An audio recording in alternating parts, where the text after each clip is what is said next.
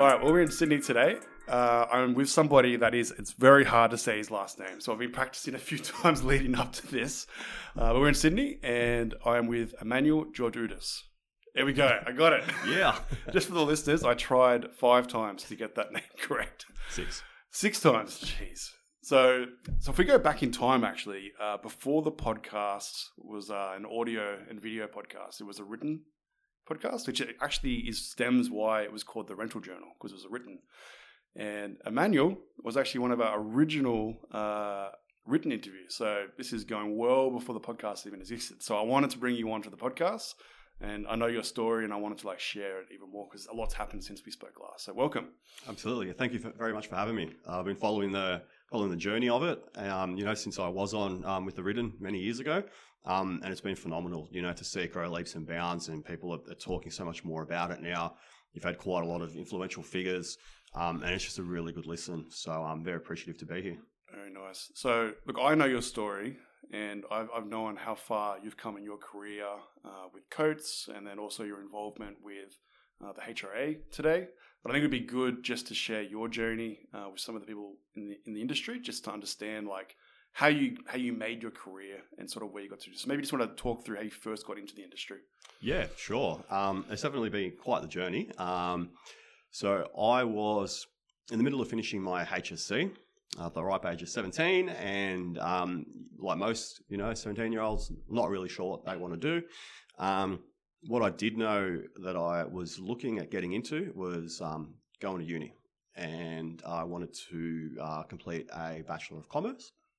Not sure on majors, but I just always felt that, business was where, I thrived and a lot of my passion came from. So about 2 weeks before my HSC finished, my stepdad at the time, Doug Levings, was working for National Hire in the All Light division, and he saw an opportunity come up at accounts payable.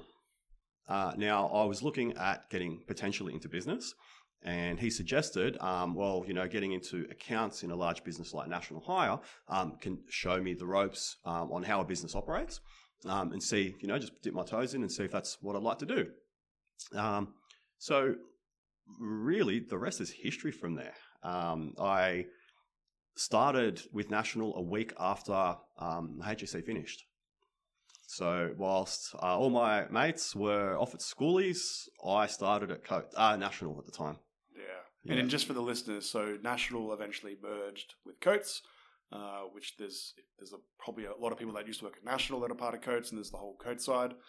But that's a pretty big jump here to go from HSC 1 week and then straight into work. Was that a conscious decision, or what was the sort of thought process through that? Hey, podcast listeners, chances are you either work or you own a business that sells, services, or rents assets. So as a hire company, you're making critical equipment purchasing, sales, and pricing decisions every day. These can be tough decisions that can affect your profitability. Have you ever wondered what it would be like to have a 360-degree view of your assets, including rental invoices, daily fleet snapshots, and sales performance? Now you can with Rouse Rental Insights. Rouse has been providing a benchmarking solution that delivers actionable, accurate, and confidential metrics to meet the needs of the construction equipment hire industry for over 20 years.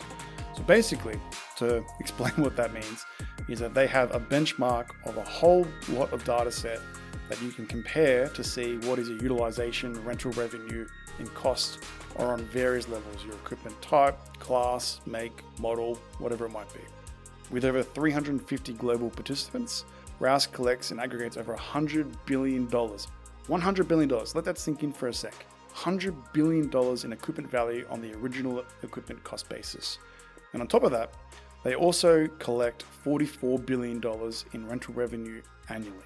Better yet, they also integrate with over 45 ERP systems for direct, secure data transmission, so you can get started in a matter of days. You can get started with a free trial of Rouse Rental Insights today. I'll leave a link in the description, and enjoy the rest of the podcast. Yeah, so look, when I like with anything that I've always done in life, when I commit, I give 100%.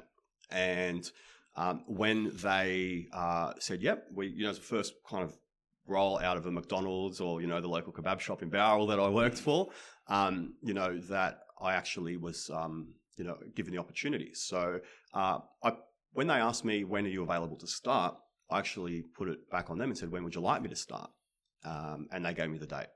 And I thought, great, it's my opportunity. I'm going to grab it and go with it. So that's basically why I didn't want to, as much as I could have, and I'm sure they would have been understanding, just said, look, if I can have a few weeks and then start. But, from them giving me a date, I believe that was the initial expectation to start my professional career. So I thought I need for myself to start on a positive and just get into it. But did you know how big the industry actually was? I feel like that's something that most people, when they first get involved in the industry, they don't realize that most equipment they see on the side of the road is actually hired. Yes. And they think that the construction companies just own all that equipment. And then as soon as you realize, then you start seeing the names on the sides, like, oh, wait a second. Yeah. This industry is way bigger than what I expected it to be. Yeah. Was that your experience as well? Absolutely. Absolutely. So when I first started, so it was an accounts payable role, but my first non-official title was the CFO. Okay. Yes. People kind of raise their eyes when I say that, right? I've actually got the business card to prove it, all right? National Hires CFO. Okay. So I wanted to verify this is Steve Donnelly. Yeah, absolutely. You can. So I was in the same office with Steve too, right? And that was quite a blessing in itself. But my first 3 months of employment, I turned up basically after day 2, and there was a massive stack of papers taller than the filing cabinets. I had to put those papers into those cabinets. So for 3 months, I became the chief filing officer. Oh, I see where this is going. Yes. Okay. So the business card to prove it. And yeah, again, that was the first task they gave me. And, I, respected, what the task was. I didn't question it. Got in and got it done. So I guess at that point, I was more on the account side. Really did not know anything from the hire aspect. And I think that's one of the beauties of the hire game. There's so many different aspects that you can take your career. So again, met myself starting in accounts. Within a year and a half, whilst I was also at uni at Wollongong, kind of changed my major in commerce to management, and had a bit of an epiphany one day and thought, looked around the office and thought I'll probably have, in terms of my career, better opportunity to become a manager in Branchland. So I moved over to a hire controller role at the time, which is our customer service coordinator at Alexandria. So I just want to stop you there. So, sure. So did you stop uni at that point as well and focus on your career at National? No. Okay, so you still continued university? Correct. So at that point, I was living in Wollongong, studying in Wollongong, and was working, at the time, it was Mascot. And then when I moved to the branch, it was Alexandria. Okay. Yes. And then you finished your degree, did you? No. So I ended up going part-time uni and dragging out subject by subject, stretching, living in Wollongong, working up in Alexandria. Now, 2 days before my 21st birthday, I got promoted to the youngest ever branch manager at Coates. So it's after the merge. There were 226 stores at the time. And at that point, I was still at uni. And I started getting really stretched. I felt that I wasn't able to give everything to uni, and I wasn't able to give everything to, being a 20-year-old manager. So I put the uni on hold as I felt I can return to that. But my opportunity right now is, managing, a small team at this young age. Yeah. So, I ended up putting a hold on that. But then over the years, through other, diplomas and such, the company did assist me in attaining a lot of qualifications. Yeah, because I think it's an important thing to talk about. Like, university isn't the only option. Yes. Like, you probably would have seen the perspective of like, wait a second, like there's an entire career path that I could sort of weasel my way through depending on what I'm interested in and how much effort I put in, rather than like just going to university, doing the 3-4 years, whatever it might be, and then trying to figure out a job. Because like now you're earning money, you're a branch manager. Like, I feel like a lot of people, like, they don't think about that when they're finishing school, and that there is opportunities to work. Like, they just think that the only thing outside of university is like TAFE or trades. But there's so many different aspects that you can sort of get yourself into. And then becoming the youngest branch manager, you said, in the network. Correct. 21, you said? Yeah, so it was 2 days before my 21st birthday. So I claim I was 20, but I started the role when I was 21. All right, so it's one of those like footy things where it's like, oh, 16 years old playing football, but really he's basically 17. Yeah.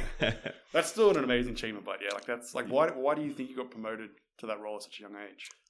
So I think if anything, it'd come down to my enthusiasm, probably my maturity as well. So one thing that I learned early on was don't get overly, and this is probably one of the things I battled with my enthusiasm, don't get overly excited or trigger happy. And what that kind of meant was, especially when you're young, you learn and learn, and then you're like, oh, I'm ready to be a manager, I'm ready. I think that there's certain time frames that you still need to learn that whole core foundation before you can move into that next said role. So for me, it was balancing enthusiasm with patience as well. So understanding I could be enthusiastic and keep learning, but I was never disheartened when opportunities were coming up and I was overlooked. I knew when my time was ready, I would jump. And that's exactly what happened. It wasn't very long, but no. Look, yeah, I guess it wasn't like you're waiting 5 years. Like no. You're waiting like almost 2 years. Yeah, basically. Yeah, that's right. Yeah, and I at the time, so Alexandria has been the largest tool and equipment store in Sydney for coats. So it's always been that branch where you make it there, you'll make it anywhere. And there's some very influential people, within our business, within our industry, that have managed Coates Alexandria. For me to step in to the largest branch, the branch manager had his wife had a child, so he took a few months off. I actually stepped into running the back-end reports to assist him without him actually asking. So I think that's where that enthusiasm kind of came in to say, hey, this won't get done if nobody does it. So I spoke to the area manager and said, look, James is off. Can I have a crack at it? And I think that did impress. And so that was Jarvie. So Jarvie was the area manager at the time. He was down at Donnelly. Jarv spent some time with me and showed me how to, run a P&L and do disputes and all that stuff, which generally as a high controller you wouldn't do. So I think because I was so proactive in wanting to learn that managerial side, and I was given the opportunity with James away for a bit of time to show myself sitting in that seat. Yeah, I think showing an interest and saying yes to more things is like a massive lever to moving forward in your career. Because like one thing that I've said this on like an old record, me saying this on the podcast, but like I think something I hate is when people say that's not my job. Like that is like you're basically just stunting your career growth. Yeah. Yes. As soon as you do that, like people are going to judge you. Like people are going to be like, why would I want to promote that person if they're just going to like want to sit in their box and just do the job? Which you want some of those people sometimes. You want those people just to grind out and do their job, but then you also want to find out like who are the people that want to make a difference and make a name for themselves in the industry and whatnot. So. Like you doing that, I think like obviously then like made waves internally was like, oh, this guy's actually showing an interest and whatnot. I think the stuff that you got to be careful of is like, if you're helping out someone, you don't make them feel like you're trying to take their job because then they get threatened. They're like, wait a second, why are you doing my job? Yeah. But obviously it worked out very well for you. So, and you're helping him in a time where he was obviously under a lot of pressure having a kid. Yeah, absolutely. And probably on the back of that. So when he did return and then he had to take more time off, all of a sudden, I kind of became his 2IC. Like informally, the team would look up to me. I would run the pre-starts. So it kind of naturally progressed. And then I actually asked him, a few months later when he took some more time off for personal reasons, can you make it known to the team that, for anything needed, that they come to myself? So I felt that had to be announced. Although it was kind of there, it was almost then him like formalizing it, and he did. Look, over the time I managed to gain, a lot of respect from the older guys, and I think that was a challenge within itself. Starting off as a 21-year-old manager, managing it's talking 16 years ago, people that were 3 times my age, absolutely came with its challenges. Yeah, so talk to me about that, because obviously straight away they're like, what does this young whippersnapper know? Like, I've done this for 20 years already. Why is he telling me what I need to do? Like, how did you sort of manage in that path? Yeah, absolutely. So a lot of it came down to empathy, right? So really just empathy from me, but also communicating with them and making them understand, what would happen if you were in my shoes. So there was one particular example where there was a driver who said at the end of the day, oh, here's a delivery, can you do this on your way home? And he basically said that, no, I don't need to listen to you. My granddaughter's older than you. So kind of... That's a bit of a punch in the face, isn't it? Absolutely. So I took a few seconds, and my response was almost word for word, because I feel like it was a really pivotal role, time in my life, was, well, that's fine. But at the end of the day, your role is to drive. My role is to orchestrate deliveries and manage the team. If you don't want to drive, then you can come and sit here, give me the keys, I'll jump in the truck. But then you're going to have to manage time cards, you're going to have to manage this, you're going to have to be here at 7, you have to leave at, whatever time, because that is my role. So if you're saying that you don't need to listen to me, then you can hand me those keys. The next day, I bought in a caramel latte for me, which was my coffee of choice at the time, and apologised. Nice. So I think, and that came down to me, explaining, well, this, it's just communicating, this is my role, this is your role. But it did come with its challenges. But from there, I did start to really shift a lot of respect. And when we're talking about saying yes, right? So being a people pleaser, it's easy for me to say yes to everything. And one thing that I did learn quite quickly to gain respect, I always thought saying yes to everyone is the best way to get on their good side. That's far from the truth, Yeah, it's definitely there's a line. There's and I was trying to explain this to someone the other day. It's like if you just say, like, to get ahead in your career, you got to say yes to more stuff. Like, that is partly true, but then, like, you need to figure out, like, what is the actual goal? Like, did you want to learn more about the way that we service equipment? Yes. Or can you go refuel the equipment, blah, blah, blah. Like, it's like, and that yes is a different, like, you wanting to learn rather than just doing stuff because people are asking you to do it. So it's really a balance, because if you do fall into that trap where you are a yes man and you're just trying to please everyone, like, you're never going to find the end goal of happiness. Like, it's just an endless road of saying yeses, and then you just feel the anxiety and pressure to uphold what they've asked you to do. Definitely. And I think, when we go back to, managing teams and gaining respect, it is about being able, being a manager, you've got to be able to make those decisions. Qualify them and back that decision up. So if it's a no, explain why. So going from that people pleaser to, you can have this day, or yes, you can, say no, explain why, and maybe come up with some kind of an agreement. And over time, that is how I did manage to really grow my team. And right up until today, the one thing that I'm almost most proud of is the team culture that I build in my teams.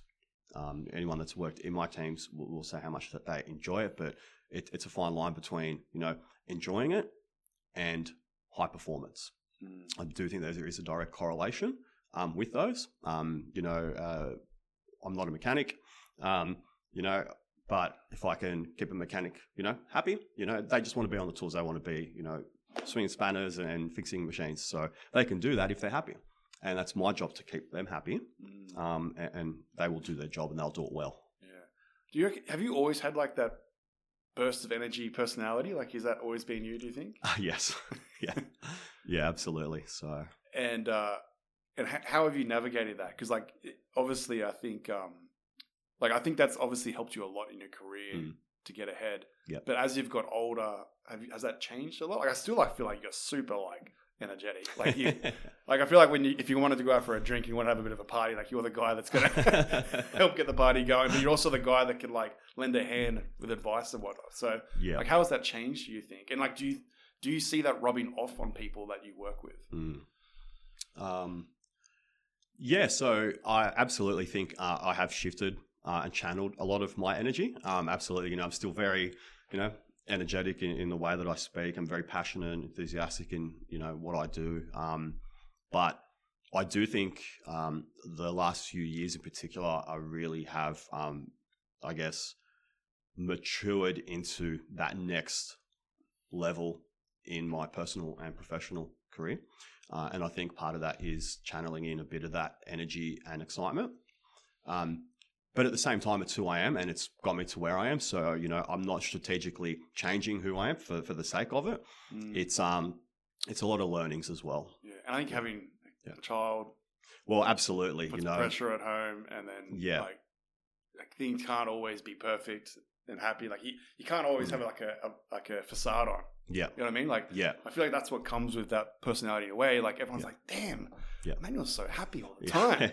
You know what I mean? Like, and then as you mature, you realize that like that just wears down you as well. So like, I'm interested to see how that changes. Cause like me looking on the outside, like even just like reading like what you wrote on the rental journal written interview and then seeing what you're doing today, there's a clear career trajectory. Yes. And so there's a bit of a blueprint there, I think, for other people in the industry to try and follow. Yeah. Same as Tom Wood, same as Michael Larson, and there's a whole bunch of other people that are in a similar category. Yeah, absolutely. And I think, a big change and shift was when I did have my son Thomas as well. So I definitely feel that everything that I now do has really been revolving around him. And I think that's really challenged the way that I present myself.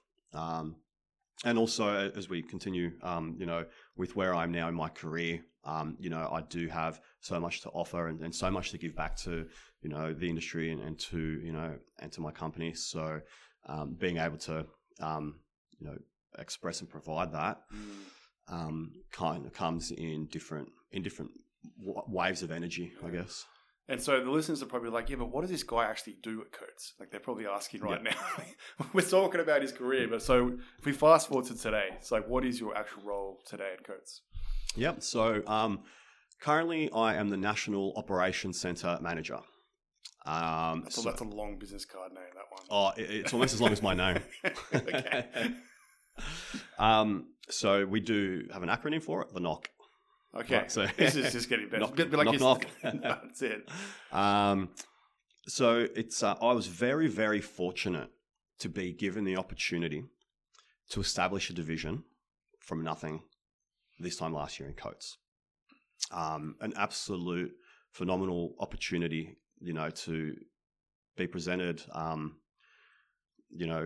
There's a new division that we want to start in, a large company like Coates, and we want you to lead it. So that in itself has been, absolutely a big step forward in my career. But what is the NOC, and what is it that I'm establishing? So the National Operations Centre has basically come to life, looking at different, customer bases that our customer service centres across Australia look at, and looking at what can we look at centralising to get more consistency for our customer base. Currently, we have two divisions in the NOC. One of them is a sales team that looks after a national footprint, and the second team looks after all of our online inquiries that come through, including any orders for our national agreement with Bunnings. So you can now go to any Bunnings in Australia and hire gear through Coates. Each one of those hires is basically orchestrated and fulfilled through my team in Mascot. Okay. Yeah. Nice. So I'm going to go down on a tangent on that in a second. But yes. I'm very interested to talk about that. Yeah. So for me, with all that branch experience over the years, managing, leading teams, I've now started a brand new division that has a sales team, an operational team, and a lot of really cool additional functions that'll be coming through in the next 12 months. So maybe just briefly, like what is the agreement with Bunnings and Coates essentially? Yeah, so it's basically a partnership where you can go to any Bunnings across Australia now and hire a selection of 26 different product types through Coates. So I guess the idea is you're at Bunnings on, whatever day, and you go and buy a few bits and pieces, but there's, something, whether it's a scissor or a floor grinder that you may need. You can go up to the hire shop, you can place the order, either head to a Coates store and collect it, or it can be arranged for delivery for, when you'd like it. So yeah, it is exciting. Bunnings have released a bunch of online marketing through radios, online radio, digital radio. I've heard it on AM, promoting the partnership. So it's definitely exciting there. And we've taken quite a few learnings away as well. So it's still quite new in the relationship, and we're actually now trialing in 4 Bunnings warehouses equipment that is in the warehouses. So one in Brizzy and a couple in Victoria.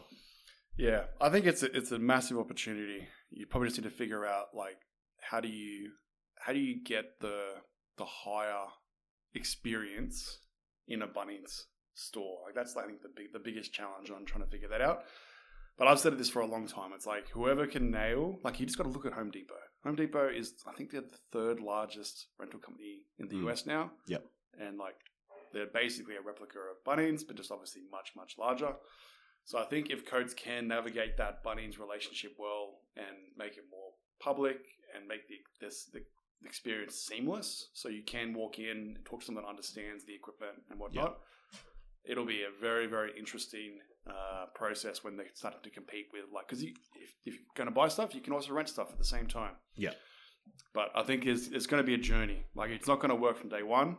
It's going to be a journey, and I think Coates needs to put a lot of effort into figuring out what's working, what isn't. And it sounds like you guys are on the path by putting equipment in there. It's probably stage 1. So. Yeah, absolutely. And it is a partnership, with any partnership. So, there's 2 sides to it. And, I think we need to just keep the finger on the pulse and work together. And as we're learning, we are pivoting and shifting to any of those findings as well. So stay tuned. That's it. So I want to talk about the Hire and Rental Industry Association, the HRIA. Yes. So what's your involvement, and how's your involvement evolved over time? Yeah, sure. So I've been very, very blessed with the opportunities that presented themselves within the HRIA. So currently I am the New South Wales president and sit on the board, which is really exciting for me. And in terms of what we spoke about earlier, with, my enthusiasm and that energy, sitting in board meetings, sometimes it's, to kind of channel some of that energy. And then that's with that maturity, so all these experiences have really led into shaping the way that I carry myself today. But in 2018, I attended Hire 18, and in the morning there was a chat. It was like a president's chat, and on the front, so it was a massive, big stage, and on the stage was Mark Burton, Andy Kennard, and a whole bunch of other industry leaders and owners. And I'm thinking, wow, I've been part of Coates and National and really had my focus on what we're doing, and to sit there and see leaders across competing companies be mates, as we share the same challenges, share the same winnings, and we at the end of the day work together. We want to be able to provide higher solutions to our customers ultimately. And it just blew my mind away. Never did I think I'd see, all just having a good old chat and, and having a bite to eat at lunch. And I thought, you know what? I'm setting a goal to be sitting up there one day with those leaders. That is my ambition. Just keep growing my professional career, and one day I will be up there. So that was really, really cool. And the following year, in 2019, the HRIA piloted the young professionals. So I applied and was fortunate enough to be selected for the pilot program, where I first officially met James, the CEO, and some of the national office. And that was quite a good learning too. That's where I first got, paired up with my mentor, Jason Lagua. And it was really, really good for me to, I guess, to grow. Again, both professionally and personally.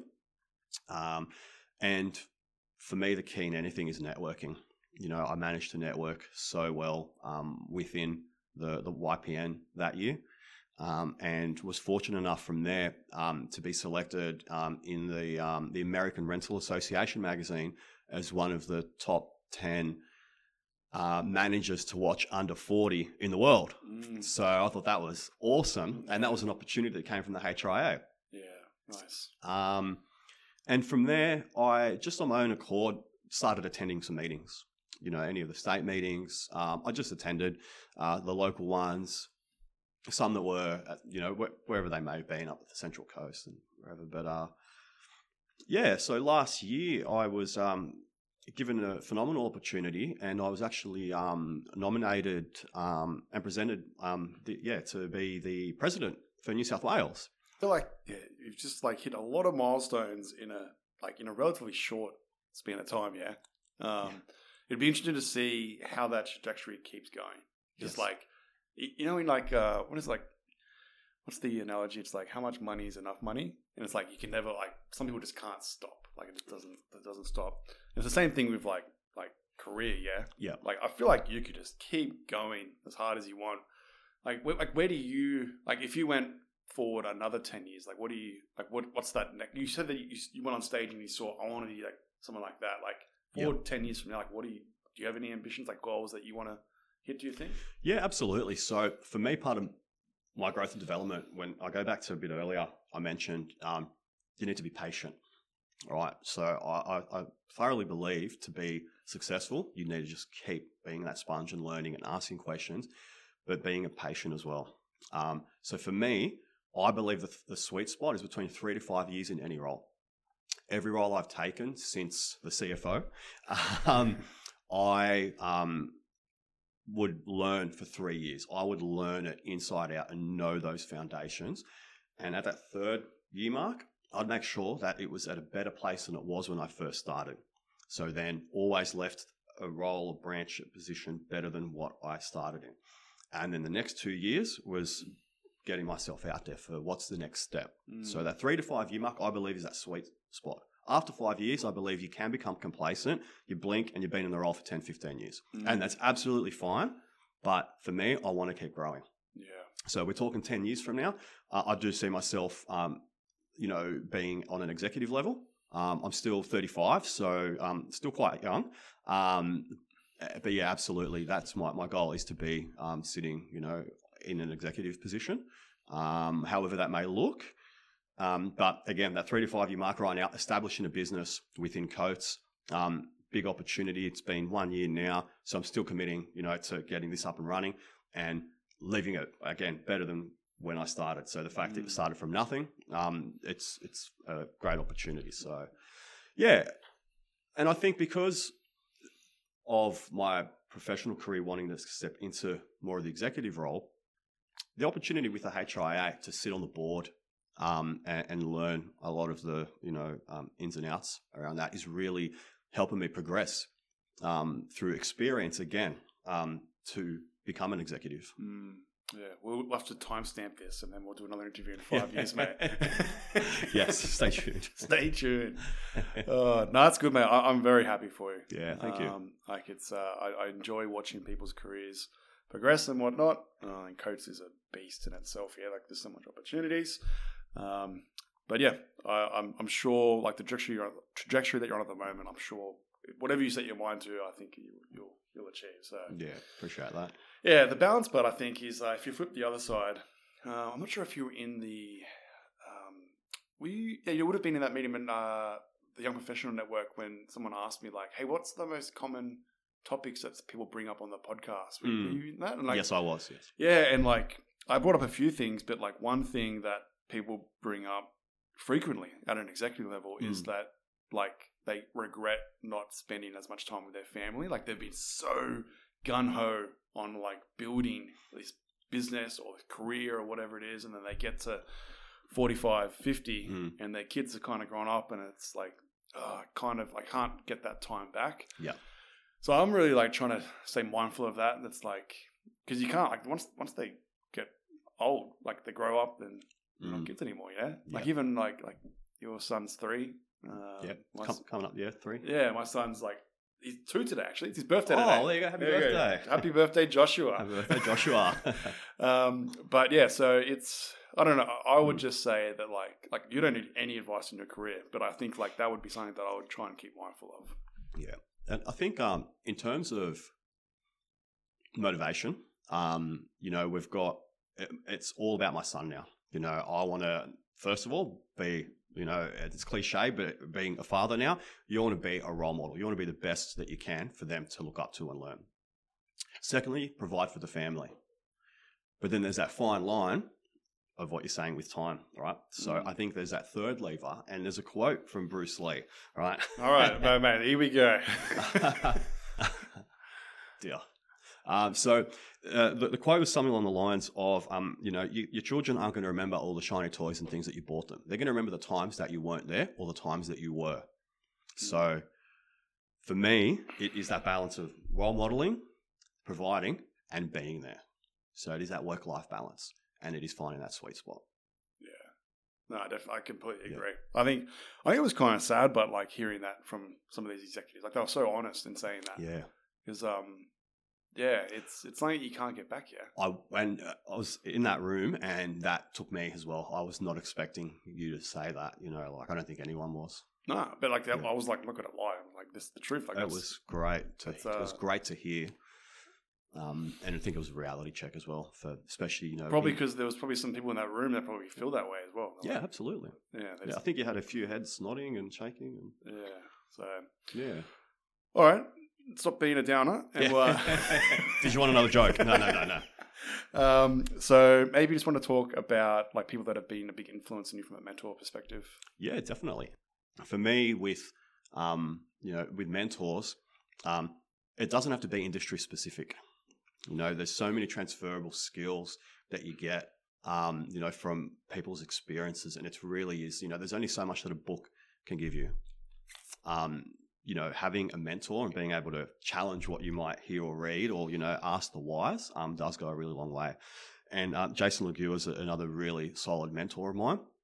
So when we talk about the transition of how's my I guess let's call it persona shifted since 3 years ago, it's around the time that I did the Young Professionals. It's about the time that I moved from a branch manager's role into a state-based sales role.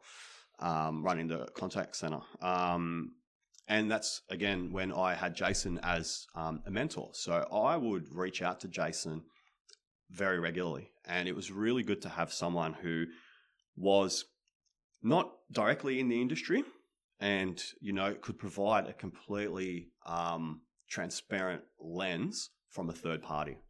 So I think that has really helped me in being able to lean on him and a whole bunch of others as well. So some people within codes, some within the industry, and some out of the industry.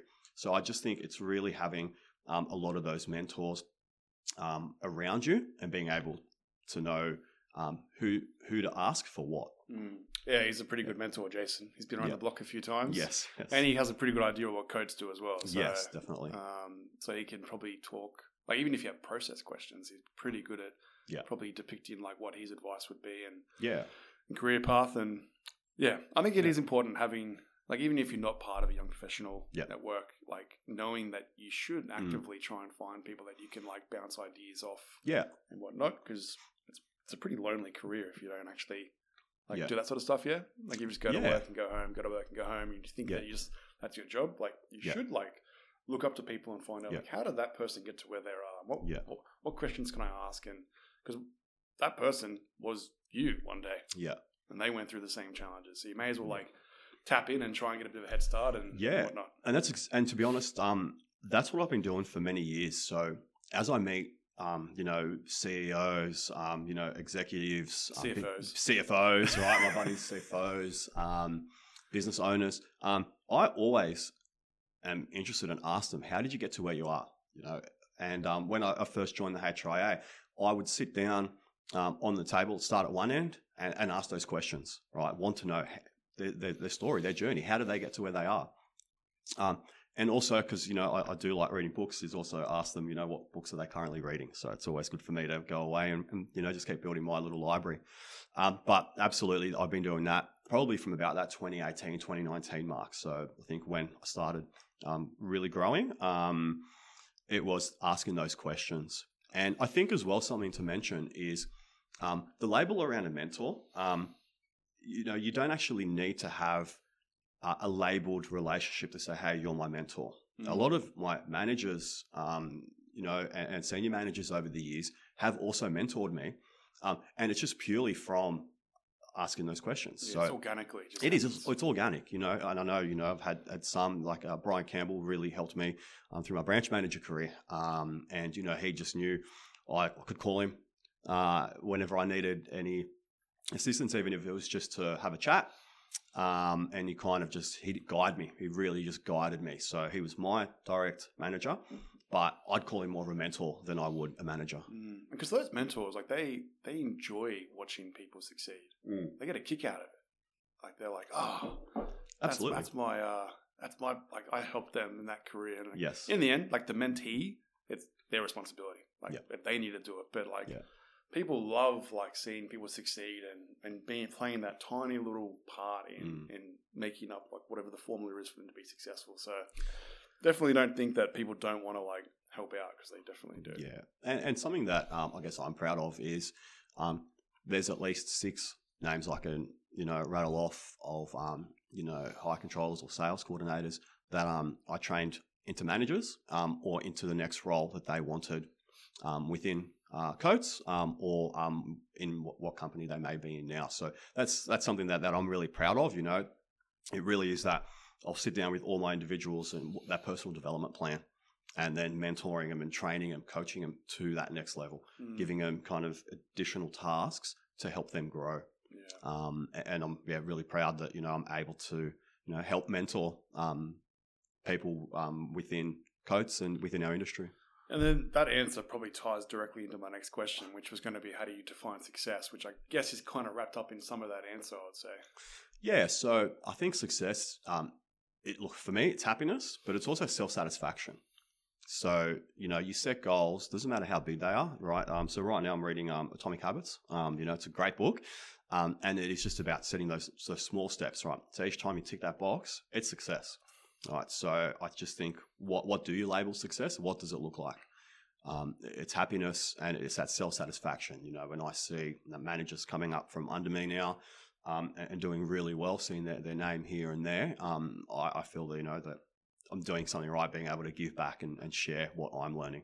And in turn, I'm part of the mentor program with yourself now. We're getting as much out of it as the mentees, whether it's from the mentors having a chat, or just from the mentees with the questions that they're asking or the way they're thinking. So we're ever evolving and learning as well. Definitely. Yeah. No, I definitely agree. All right, mate. Well, thank you for coming on the podcast. I know you're one of the guests that I'm going to talk to all the time anyway, but I really wanted to get your story out there because I think you've got a pretty cool one. Yes. And good luck with that 10 years, mate. That next podcast. Yep, time stamp this episode, mate. No, look, I just wanted to say thank you very much to you and the team for having me on. We have been speaking quite a bit, and I've been following it, since it's gone from the original, almost paper-based one, through to now. So, I think you guys are doing an absolutely phenomenal job, and I think watch this space for yourself as well, Mark. Yeah, that's very good. All right, mate, thank you again. Thank you, mate.